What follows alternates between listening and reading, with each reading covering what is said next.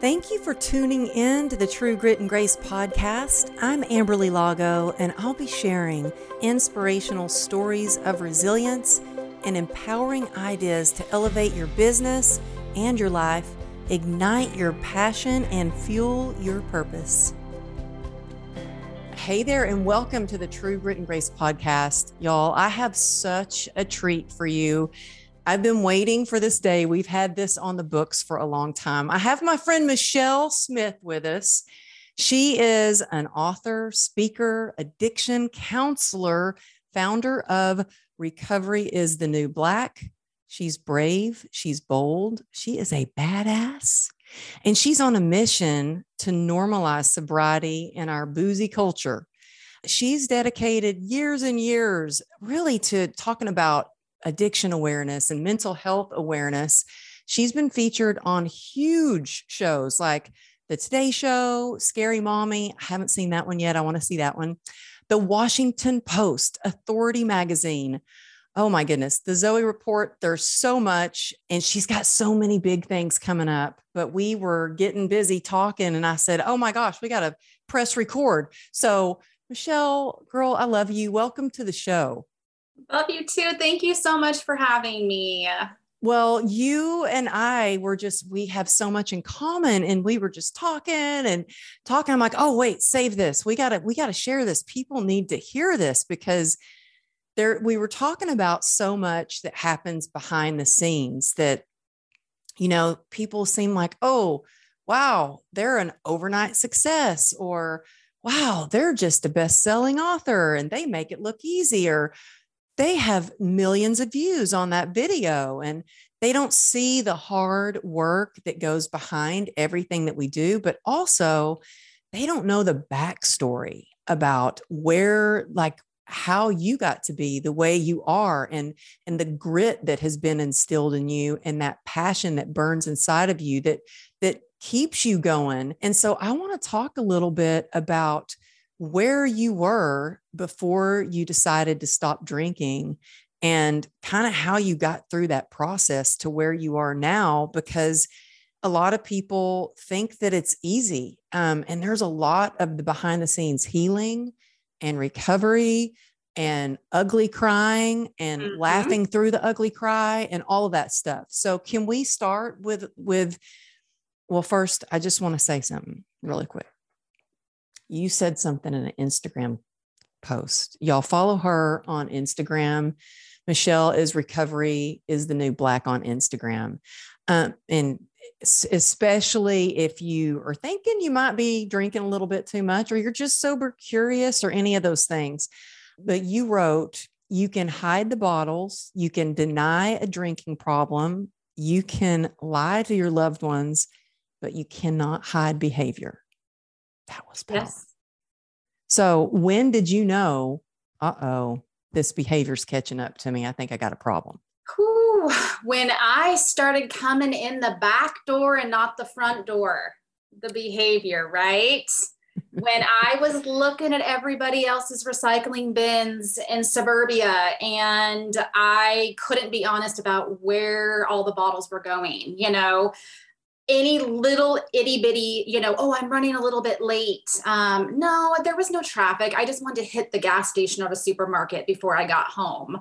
Mm-hmm. So just little itty bitty tiny changes in my behavior outside of the norm are things that we can hide paraphernalia in bottles, but we can't hide slurred speech. We can't hide the lack of confidence, and depression doesn't always, it's not always invisible. Sometimes it really does show in our eating habits or our sleeping routine. And so it's always something to remember. We can convince people that we're okay, but sometimes our behaviors speak otherwise is really what they do. Yeah. Or, for me, look, I thought I was hiding it pretty well when I was drinking. I was sneaking my drinking to just really try to numb out from pain emotionally and physically. And I look back at pictures of me and I was so puffy and my eyes were so red. And I'm thinking, who was I fooling? Well, I wasn't really fooling anybody. Right. I don't think. You think you are, but you're not. But yeah, you're right. Behavior you doesn't lie. Also, I don't know if you've heard this, but a lot of people say, oh, well, you can't smell vodka. You can totally smell vodka. Yes, Just so y'all know, if you think you're hiding it by drinking vodka, you reek. You do. There's no tongue scraper. Trust me, I've tried it. There's not enough mouthwash and gum and coffee. Right. I know. I tried it too, girl. So you started looking around like, oh gosh, this is a lot of bottles in the recycle bin. I think maybe I have a problem. But then there was something that you did too. I think maybe you did. Did you Google, am I an alcoholic, or do I have an alcoholic problem or something? I did. And, I did too. I think everybody has, because if you're questioning whether or not you have a problematic relationship with alcohol, you've Googled yourself and your behaviors, trying to take those online questionnaires and self-assessments, because we want to fudge the answers where we don't fit into that definition, that diagnosis of alcoholism, because that's really scary, especially the way society portrays it. So if we can somehow finesse it and manipulate it into working in our favor, phew, we're not the God forbidden alcoholic that we think we are. And I think that's all it really comes down to, is if we're questioning our relationship with an addictive substance, that's enough information to lean in and get curious about why I'm doing what I'm doing. If I'm questioning it, I already know the answer. There's something more to be revealed. So, and that's what everybody I've talked to has always done that, including myself. So. Oh yeah. I remember Googling that. I also remember Googling what causes trembling hands. Yes. Y'all, some of you who have never had a problem with alcohol, and believe me, I never in a million years thought I would. I was the goody two shoe girls. I was not the party animal. I was always working hard. I never was like that. I was the fitness trainer, and addiction does not discriminate. And I can laugh at things now, like Googling trembling hands. Well, yeah, I was having withdrawal. I needed my alcohol.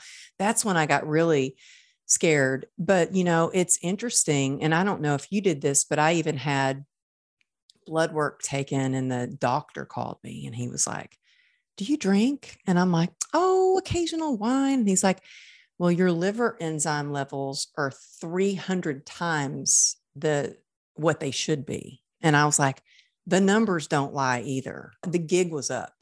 So when was the gig up for you? When you kind of knew, I think the gig is up. I think I'm not fooling anybody, including my loved ones, anymore. Yes.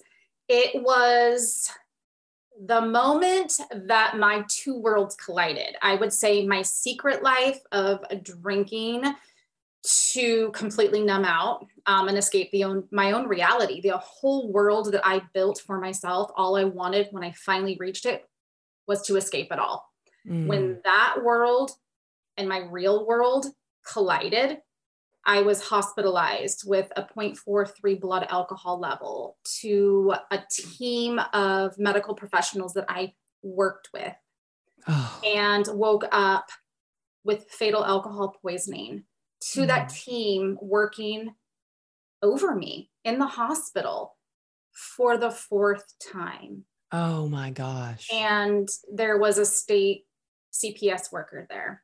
And tell people what you did. I can appreciate what you did and the kind of the stigma behind like, oh, I can't have a problem. Because of my work, there's no way I can have a problem with this because I'm married to, a cop. Well, he's retired now, but he was a lieutenant commander with the highway patrol. So I understand. So tell everybody what you did for a living. I am a substance abuse counselor. Inside of what I did work in was maximum security prisons. Yeah, that's what I was getting to. That yes, it's like I had a background in law enforcement, mental health, and substance abuse, and knew exactly what not to do. And, a lot of times in the public eye, and community safety is number one. And I taught relapse prevention. I taught all of these psychoeducational groups of how substances and abusing them affects myself, people, our bodies, our mind, the community as a whole, and how the people that are in these prisons, 70% of them it's alcohol or it's substance abuse related, or they were under the influence when they committed the crime that they were incarcerated for. And so I have the educational component and the smarts. I'm educated, I'm smart, I have a career. Why am I falling victim to this alcohol a little bit more than I did before? And so that was really an eye-opening experience that I didn't feel comfortable having this space to be open and honest about, maybe I'm having an issue here. But do substance abuse counselors have issues? If so, where do we go? How is this going to affect my work? Do I have the ability to take time off? All of these things of professional, these professional careers of doctors, nurses, pilots, lawyers. Again, like you said, this disease does not discriminate and nobody is immune, but these positions of high stress, high turnover, being of service in the public eye, this scrutiny, and it's a lot. And if we're not encouraged or we're not taking care of ourselves and decompressing, it can get really hard and heavy. And that's what happened to me, is my whole world became that institution where I would work to gain the financial freedom. I was working double shifts in that prison. Mm-hmm. And so it's a very corrupt piece of the pie, but when it becomes your whole world, it feels like the whole world is like that. And so I wasn't taking time to decompress. I wasn't taking care of myself. And then I became a mother and I lost my mother at the same time. And there was grief and loss and postpartum that hadn't been surfaced or diagnosed yet. And so there was a lot of things going on that led to me feeling like I was too vulnerable. And I had too much pride and ego to say, I think this is bigger than me. I think I need help, even though I should know the answer.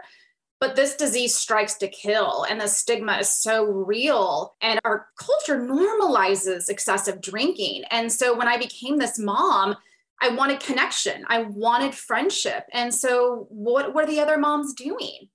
They were having pedicures and mimosas. They were sipping on vodka at their kiddo's soccer game. And I wanted to be included. It wasn't peer pressure to begin with at all. And little by little, it adds up and it becomes this, oh, that felt really good.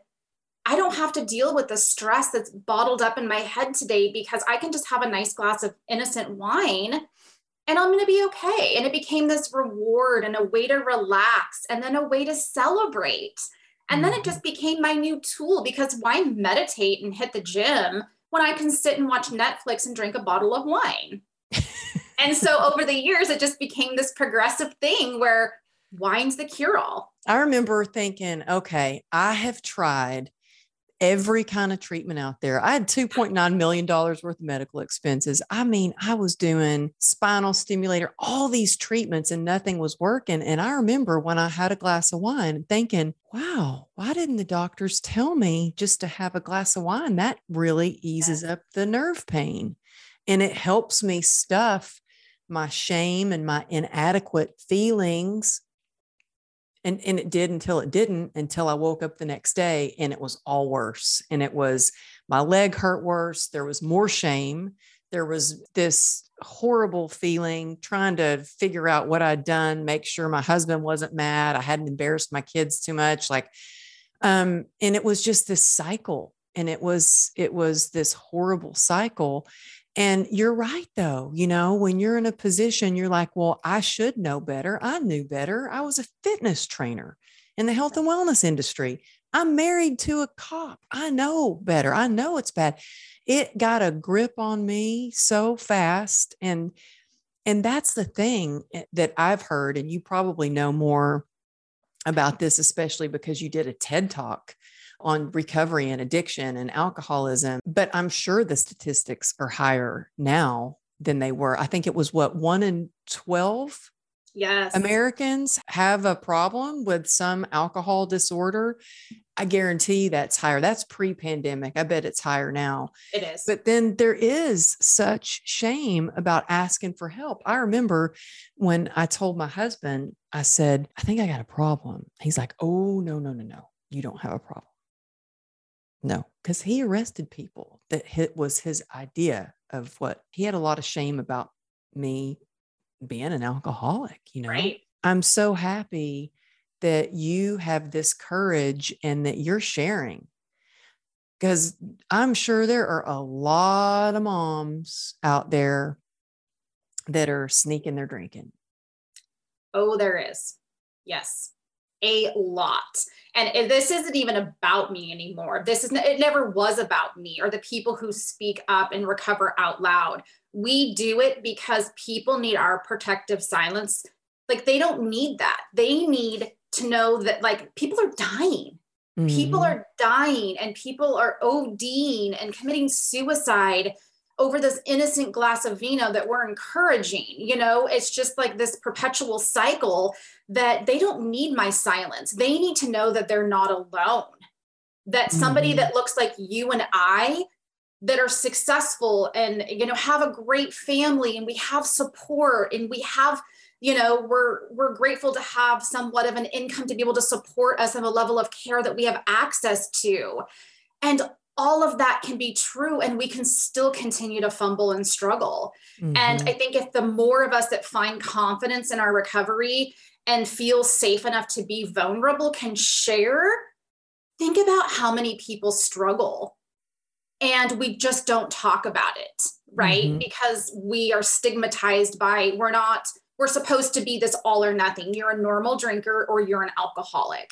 And I love that we're embracing this conversation and saying, this is the face of recovery. You might not have ever guessed it, but your school principal and your doctor and the nurse. Some of the best people I know, I'm like, oh, no wonder I liked you so much.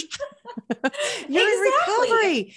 Yes. Well, I want to go back to the hospital when you woke up, and I can't even imagine how you must have felt. I mean, I know how I felt on my worst day of a hangover, but to wake up in the hospital, how much is that? About how much is it to get your blood alcohol to that level? About how much drinking is that, to give people an idea? What I was told was it was 4 bottles of wine in 45 minutes. I didn't drink because I liked the taste towards the end. I drank to get drunk and black out. So the faster 4 bottles of wine and 4, you were chugging it. I was. Yeah. And same for me. I wasn't drinking it because I thought, oh, this is good. I was drinking it because I was like, this is my medicine. This is going to help me. Yep. This is what that's, yeah. Wow. And that's where it got. I wouldn't have imagined that. But, I have to say, I switched to vodka. It was faster, People ask me, well, I don't think I've ever shared that on the podcast before. I don't even know if my husband realizes that. Sorry, honey, if you're just hearing this for the first time. Well, I mean, thank God I wasn't out there for too long. My ex-sister-in-law, who is in recovery, she's the one who called me out. And it was a big risk that, she could have lost me as a friend or whatever. And she saved my life. I needed somebody to be like, the gig is up. So your husband stood by your side through 4 times in the hospital. I can imagine there were plenty of times when you woke up in the morning and you're like, what happened last night? What did I do? And were there conversations of, we need to have a talk? Yep. That was exactly what it was. When I would turn just to try to check the temperature in the room to see, okay, are we on good terms? Because I don't remember. Was I good? Was I not? And it's like, wow, what a way to live. And so the gig, like, I felt this emotional, just like shock. How is this really happening right now? But you know what, to be really honest, there was a sense of ease that came over me to say, you know what, the gig's up. It was for me too. It was, I cried and I was like, I said, yeah, I do want help. It was like, and it was scary. So I walked into a recovery meeting. That was one of the scariest things I've ever done. I was sitting on my hands because they were trembling so much, like anybody else in the room didn't know what that was. I mean, I was in I heard hope, but I want to know what you did next to stop drinking. How did you do it? I accepted the need for help and went to inpatient treatment. I left inpatient treatment because I was just too darn good for it, apparently. and felt, oh, I'm detoxed. I'm, got 21 days in me. I'm doing great. I got this now. Well, when you return back home to the same environments and nothing's changed, the same stressors, the same, everything is there. But when you shoo away the problem's supposed to be fixed. And when you realize that not solely am I just the problem, but the environment and the expectations and everything that needed to be adjusted accordingly hadn't been. And so a lot of people, I can understand why now, thought, okay, well, if this didn't work, what's left? What are we supposed to do now? Mm-hmm. And, it took about 30 days additionally, and I relapsed. I wasn't prepared. And that was the last time that I picked up a drink, though. After that relapse, what it was people wait for this rock bottom, because clearly, as you can tell in the story, there was lots of writing on the wall. And I had a lot of reasons to say, whoa, you need to stop. You're going to die. That's the baffling part about this disease, is that you just think you can continue to keep going, or the natural consequences wear off, or there's always somebody else worse off. And for me, it was just, I woke up this day and I just said, I can't keep living like this. Mm-hmm. I can't do it. My parents are both gone. I know what it's like to not have parents when I am trying to navigate some really hard seasons of life, and I lost them too early. Mm-hmm. I am doing this to my children. They're not going to have their mom, and that's not fair of me. And as you know, this disease is so selfish, and, it was all about, I'm not hurting anybody. Nobody's being impacted negatively by me choosing to take care of myself as a self-care tool. How in denial is that? There's nothing about wellness and self-care and self-love by ingesting a mind-altering chemical that we put in our gas tank. As cute and funny and relatable as it sounds, if we were to shove 5 cigarettes in your mouth, people wouldn't think that's funny, right? It's not. And if I were to tell you, anybody, I have 30 days, so that I'm free from cigarettes, people would say, congratulations. Mm-hmm. They wouldn't say, if it was alcohol, are you pregnant? Are you okay? Are you a drunk? Are you an alcoholic? They wouldn't say that. And it comes back just to feeling safe enough from a society standpoint to feel like we can be vulnerable, and that we don't have 3 heads, and that we're not going to contaminate you with this, and we're not going to spread this to you. Just find some compassion that I'm not out partying. I'm not out sleeping around. I don't love this life. I am miserable. I am sick. I don't love anything about this. I was ruining my entire life. And all I wanted to do was stop, and I didn't know how. The fear that goes behind that it's too late and you've done too much damage is so overbearing. Mm-hmm. And that's why Recovering Out Loud is so important, because look at us. Recovery is possible, and we can make a mess our message and find that pain into purpose and show others that as fast as we can nip this in the butt and address it when it becomes problematic, the more you can move on with your life. Instead of being dependent, where then you're so dependent that you just can't escape it. Yeah, that's powerful. And it was, I feel like, it was your decision, like you decided, I want to quit. And I think once you decide and you have that willingness, it's one thing. And then you're like, okay, but I need real self-care. I need to address the trauma of losing my parents. I had postpartum depression. I was seriously like a crazy person. My husband at one point was like, you need to go see the shrink or we're done. Like, you are driving me insane, because I was like, those hormones are powerful. Yes. And so dealing with all those things. So you went to a treatment center, you left the treatment center, you had a relapse. When you got out of the relapse, what did you do to stay sober one day at a time? I went straight to the rooms. Yeah. Committed to showing up. I deserved my seat. I was going to sit in my seat, and I found the similarities versus the differences and listened. I was teachable. I didn't know it all. And if they're doing it, I can do this too. And that was my first taking action and being willing to know that I can't do this alone, and it's a power greater than me. and that I don't have to feel shame around this anymore, because there's a reason that I'm going to discover and uncover for why I did and I'm doing what I'm doing. And once I can love, heal, forgive, accept, acknowledge, I can grow from this. And I remember waiting for my 5 years, sitting in my closet, the last drink that I had, just shaking and bawling and just suicidal. I'm going to make something of myself. I don't know how, I don't know where, I don't know when, but I don't want anyone to feel this way. I don't want any other mom to feel so depressed and so alone when this should be the best season of their life. And I looked at my vision board of 5 years recently, and I was just amazed at how far I had come, because I chose me. I chose to not give up, and I chose to not do it in secret like I had been doing, which was the biggest piece, because I didn't want to be vulnerable. I was too much about what people think of me. Guess what, Michelle? They're talking about you regardless. Give them something to talk about. Well, so how much recovery do you have now? I'm going on 6 years. That's amazing. Wow.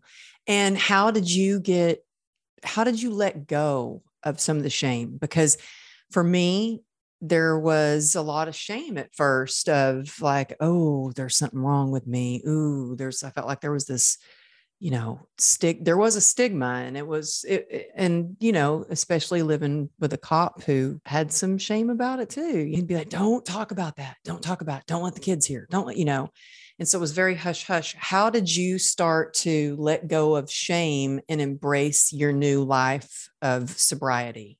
My husband was the opposite, because I was trying to keep it a secret. And he was like, I'm sorry. The neighbors have a safety plan. They're gonna know. I'm not hiding this because it's not helping. Right. And so it, by default, and working through the resentment on what he did, it wasn't a secret anymore. Everybody knew the gig was up. And so in addition to the treatment and the counseling and the AA, I went to counseling, and we really worked on the shame piece of it, and meeting, the relapses with self-compassion, like I would if you were to relapse. Mm-hmm. Like if you were to tell a friend, like, just pick yourself up, take the lesson, pocket it, and move forward. That you're either learning or you're winning. And so when I started seeing that the guilt and the shame and the difference of, I feel bad for doing something, but the shame is I am a bad person because I did it. And so I was owning the behavior. I am a bad mom. No, Michelle, you are a really great mom, and you make really bad choices when you're under the influence. Right. And so separating. What a difference. Yeah. And so meeting myself with self-compassion, the relapses, and it really stopped the spiral of self-sabotaging, and said, okay, how do you pick yourself up again, right? How are you going to love and nurture yourself and learn from this experience and continue to keep healing? This recovery journey is not linear. You're going to ebb and it's going to flow. And you have to understand that it's an emotional roller coaster, especially the onset of early sobriety. Mm-hmm. And so buckle up. It's a non-negotiable. Nothing requires a drink. That conversation is off the table. We're not going to do the devil and the angel. Am I going to drink? Am I not going to drink? It was completely removed from the equation. And so I had to sit in the discomfort of knowing that I couldn't drink. And how am I going to be able to be okay and sit through that, knowing that that's uncomfortable and it's still not going to hurt me. And okay. So how do you now, you've got, all this time under your belt. Do you ever feel like having a drink, or ever feel like, oh, I'd love just to have that relief, that glass of wine looks good. That Absolutely. Lady across the restaurant's drinking, that looks kind of nice. Or that cold margarita sure sounds good with this Mexican food. Do you ever feel like that? Yeah, I do. And it's distorted thinking. It's irrational beliefs, because guess what? All of us use substances because of one thing. It feels good. Mm-hmm. I have this false belief that it tastes good. It makes me sleep better. It eases my anxiety. And so what I do when I see that lady drinking a margarita, I look at all the people who aren't drinking. because my mind Oh, automatically goes to, I'm the only one in here sober. How ridiculous are you, Michelle, that you can't get your stuff together? And so challenge those beliefs. Do I really feel less anxious? Nope, I feel more anxiety in the morning, right? I don't sleep better because you can't get into a REM sleep. You just pass out initially. And so when I slowed down and really collected my thoughts and my beliefs around drinking and challenged those with honesty, the game changed.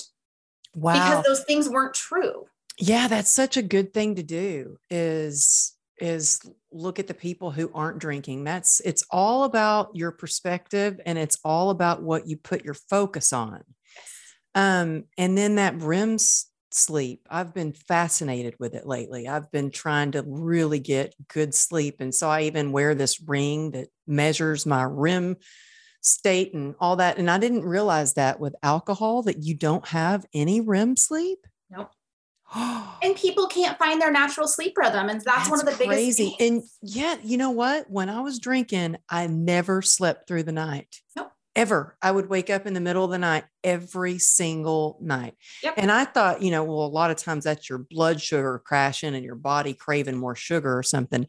And yeah, but wow, I didn't even realize that about the REM. So REM state is where you are recovering. So you're basically not getting any real recovery when you're drinking for your subconscious mind. Right.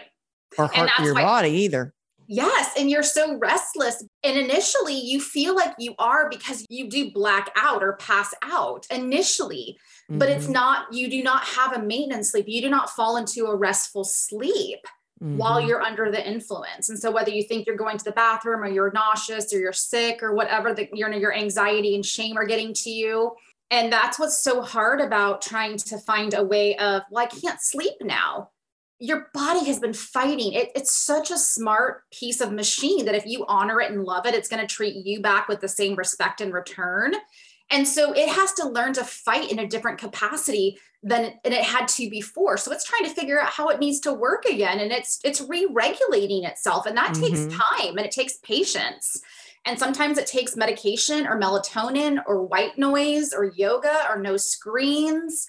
But if we continue to stop the sabotaging of early recovery, regardless of what it is that we're using, is that we fight it because it's so hard that we never get to see the true gifts and how wonderful it is. We just see the hard withdrawals and the emotional sobriety that comes along with it, because it really is that hard. But if we stick with it, so much is discipline with anything that we do, right? Nutrition, working out, positive affirmations. If we continuously do something on the repeat, it's going to become an activity and a habit that we do subconsciously without even thinking about it.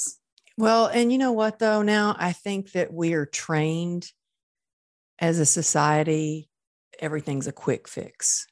There's no delayed gratification. Everything is quick. I mean, you want a package, you click it on Amazon, it comes to your doorstep the next day. You got whatever new pair of shoes, new book, whatever it is. You want sex, you watch porn like that. I mean, everything is a quick fix. And I think that's what's hard is sobriety is not a quick fix. And it's a constant, like you said, ebb and flow.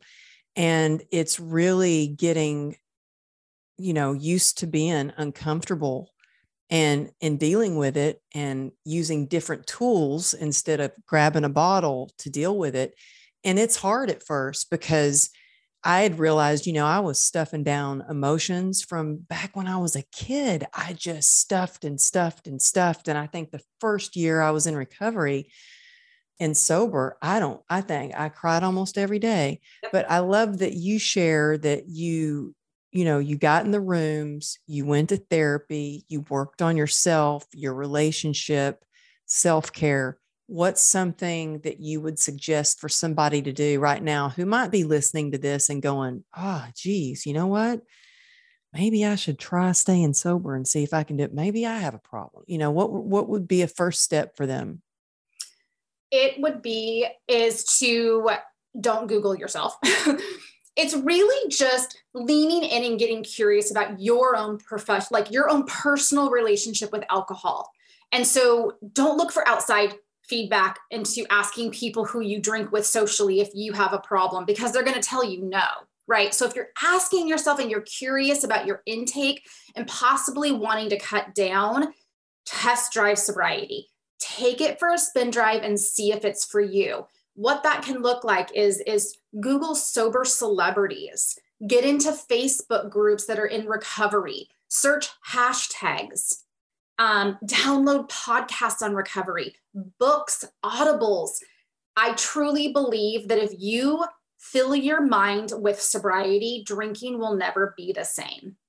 And so if you start to really understand what this does to you and your body and your mind and your family, it's never the same. It's not about you being, it's not the selfish thing anymore. It is such a bigger disease and it's so much more dangerous than we are able to giggle off in a Facebook meme, right? Mm-hmm. It's very innocent until it's not.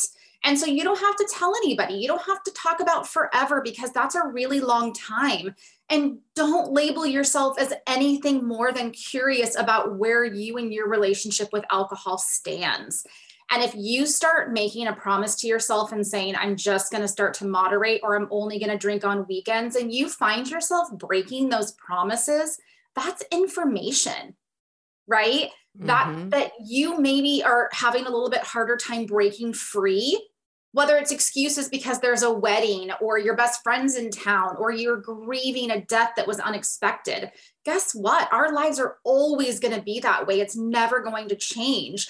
And the more you continue to justify and allow this substance to be a part of your life, especially when there's an emotional component to it. So if you're starting to say, well, this is a staple when I celebrate, this is a staple when I'm sad, this is the only way that I know how to unwind or re-regulate after a fight with my partner. It's slow and steady that this is pushing out the things that were working and filling it with this artificial synthetic substance that will promise you the world and will always underdeliver. And that's how the addiction starts. This is an addictive substance, and anyone will become addicted if they are not careful about their consumption. It sneaks up on you faster than your head will spin. Oh boy, does it ever. I mean, it really snuck up on me. And so just a couple of more questions for you. I wondered, how long were you in recovery before you started talking about it openly on social media? And you hear in the rooms like, oh, you don't want to talk about this. You don't want to talk about that. Certain recovery groups, which I understand the reasoning. What made you decide to really start talking about it? And how much sobriety did you have before you started talking about it on like social media? It was 2 years. Mm-hmm. And the thing that was holding me back was people are going to know. Mm-hmm. And that's okay. Right. And so I think at first it was the accountability and what if I relapse? And I don't honestly want to stop. And I don't want people to police me and people to hold me accountable. I'm an adult. And so those are the kind of things that were running through my mind. But really, I need the accountability. I need the love and support because I want to be here for my kids. And that's vulnerable. It's really hard to have to be an adult and not be able to trust yourself alone. Mm. And so that was really the pivotal moment for me, was like the cat has to come out of the bag, because I'm a very private person. And I get a lot of that from just working with the law enforcement field, mm-hmm. Is that you just don't share a lot. And so everything was just really hidden and really secretive. And so I really was looking at everybody else though. Like, I see people struggling. I see that girl in her yoga pants running into the mini mart, grabbing this $2 bottle of wine to go chug it, right? She's me, I'm her. And I struggled because I had the ego, the pride. I didn't feel comfortable and confident to share. And now that I'm sharing in recovery circles and groups, I'm surrounded by all these people. And I don't want these people struggling to think like I did, that they're alone. Mm-hmm. And that was my motivation. This isn't about you, Michelle. Push everything else aside, is that somebody needs to hear that they're not alone in the struggle and that there's nothing wrong with them. And that with some support and love and unraveling why you're reaching for this more so now than ever can turn their life around. This isn't about shaming or saying that alcohol is bad. I am not anti-drinking, but I am not going to live in this shell that is telling me that I can't be pro-sobriety and I can't show my kids what sobriety is and share a cup with them without fear that this is mommy's cup and this is the kiddos' cup, right? Mm-hmm. I'm going to go through really hard times and I'm going to make it out on the other side, a more resilient, a better individual and mom, because I worked through it instead of numbing myself to pause it and have to come back later. And so it's really for other people to know that, again, they're not alone and we can do this together because we're stronger. And I think the biggest piece for me is that I'm not here to convince society that they need to accept us. It's about empowering people to be able to be brave and vulnerable enough to say, I am a person in recovery and I'm damn proud of it. Right. Amen. And the more people that are like, mocktail, please, or I'm a non-drinker, or no, thanks, I quit, to become normalized where they're not chastised and made fun of, because it's pretty cool to be a person who doesn't drink, smoke, or eat meat like me. And I'm proud of all of those things. And they might not be for everybody, and that's okay. But we don't need to shame people for it either. Well, it's funny. I'm just giggling because even the doctor today, so as you know, because we had to push our time back a little bit, you've been so flexible with me. I had a doctor's appointment today and he's going down the list and he's like, you smoke? No. Ever? I'm like, no. Do you drink? No. He goes, ever? I said, no. He goes, no, seriously, ever. And I'm like, no, I'm sober. And he goes, oh, okay. So how much were you drinking and why were you drinking? And oh my gosh, girl, I'm so glad you were able to push this time back. I was at the doctor for an hour and 45 minutes. I mean, I don't know. He was asking me a lot of questions. You just never know who you're going to touch when you start to share that you're in recovery or that you want a mocktail. It's something I'm proud of now, but it took me a long time to get there. So thank you for those words. And I know it's going to encourage a lot of people to, embrace their vulnerability, to really have courage to start speaking up, because it does save lives and you are saving lives. And I've told you that just how much your Instagram posts mean. I mean, those reminders of y'all check her out again on Instagram at Recovery is the New Black, because constant, not just like informative stuff, but some funny stuff that we deal with too. So you do both the like really like, y'all need to hear this statistic, and also some funny stuff too, like stuff that we hear all the time. So I know you've got big things coming. Can you share with us some exciting news that's coming up for you and all your hard work and everything that you've been doing is your hard work? It always says, put you where your blessings can find you. So tell us what's going on now. Yes, absolutely. So I am building a couple new programs for women who are just kind of sober curious, and then working on the mindset, because I think it's such a big piece to the journey. And then being able to funnel into, let's explore it. Let's test drive it together as people that are just curious and have that platform to do that. And then I'm going to be reaching out to the families that are affected by addiction. How can we support them? Which I think is a huge piece, because we're all in this together. Mm-hmm. And so that is happening. And then I am doing a couple keynotes that have been scheduled for 2022, which I'm super excited about. That's awesome. Yes. Those have been on my vision board forever. It's like, what do I know? Who's going to talk? What does somebody want to hear from me? And it's like, stop that negative self-talk. And so I have those going on. I have a few books that are going to come out this year. That is still in the works, but should be good to go. So that will be coming out as well. And then a really cool project I'm working on is really bridging the gap between sober professionals and employers.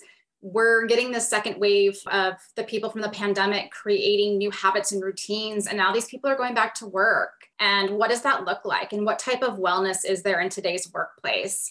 And so doing some contracting and consulting with some Fortune 500 companies and being able to go in and educate them on addiction awareness and how we can make sure it's an inclusive workspace and that everybody feels safe and supported, regardless of if they're in recovery or contemplating recovery. Oh, that is incredible. Well, also y'all check out her TEDx talk. Tell everybody where they can look to see your upcoming books this year, or maybe get a ticket to see you speak in person, and the best place to find you so they can watch your TED Talk and everything. Yes. So Recovery is the New Black is where you can find me on all my social media platforms. And my website is Recovery is the New Black as well. So everything's pretty hubbed into that location of where you can find me for upcoming events and all of my platforms as well. Well, thank you so much for sharing your experience, your strength, and your hope and your heart. And I just think you're doing amazing things, and you sure help me stay sober one day at a time too, just getting to know you. So thank you for being here, y'all. If you liked one part of this, take a screenshot of it. If you liked one part a little more, take a screenshot of that.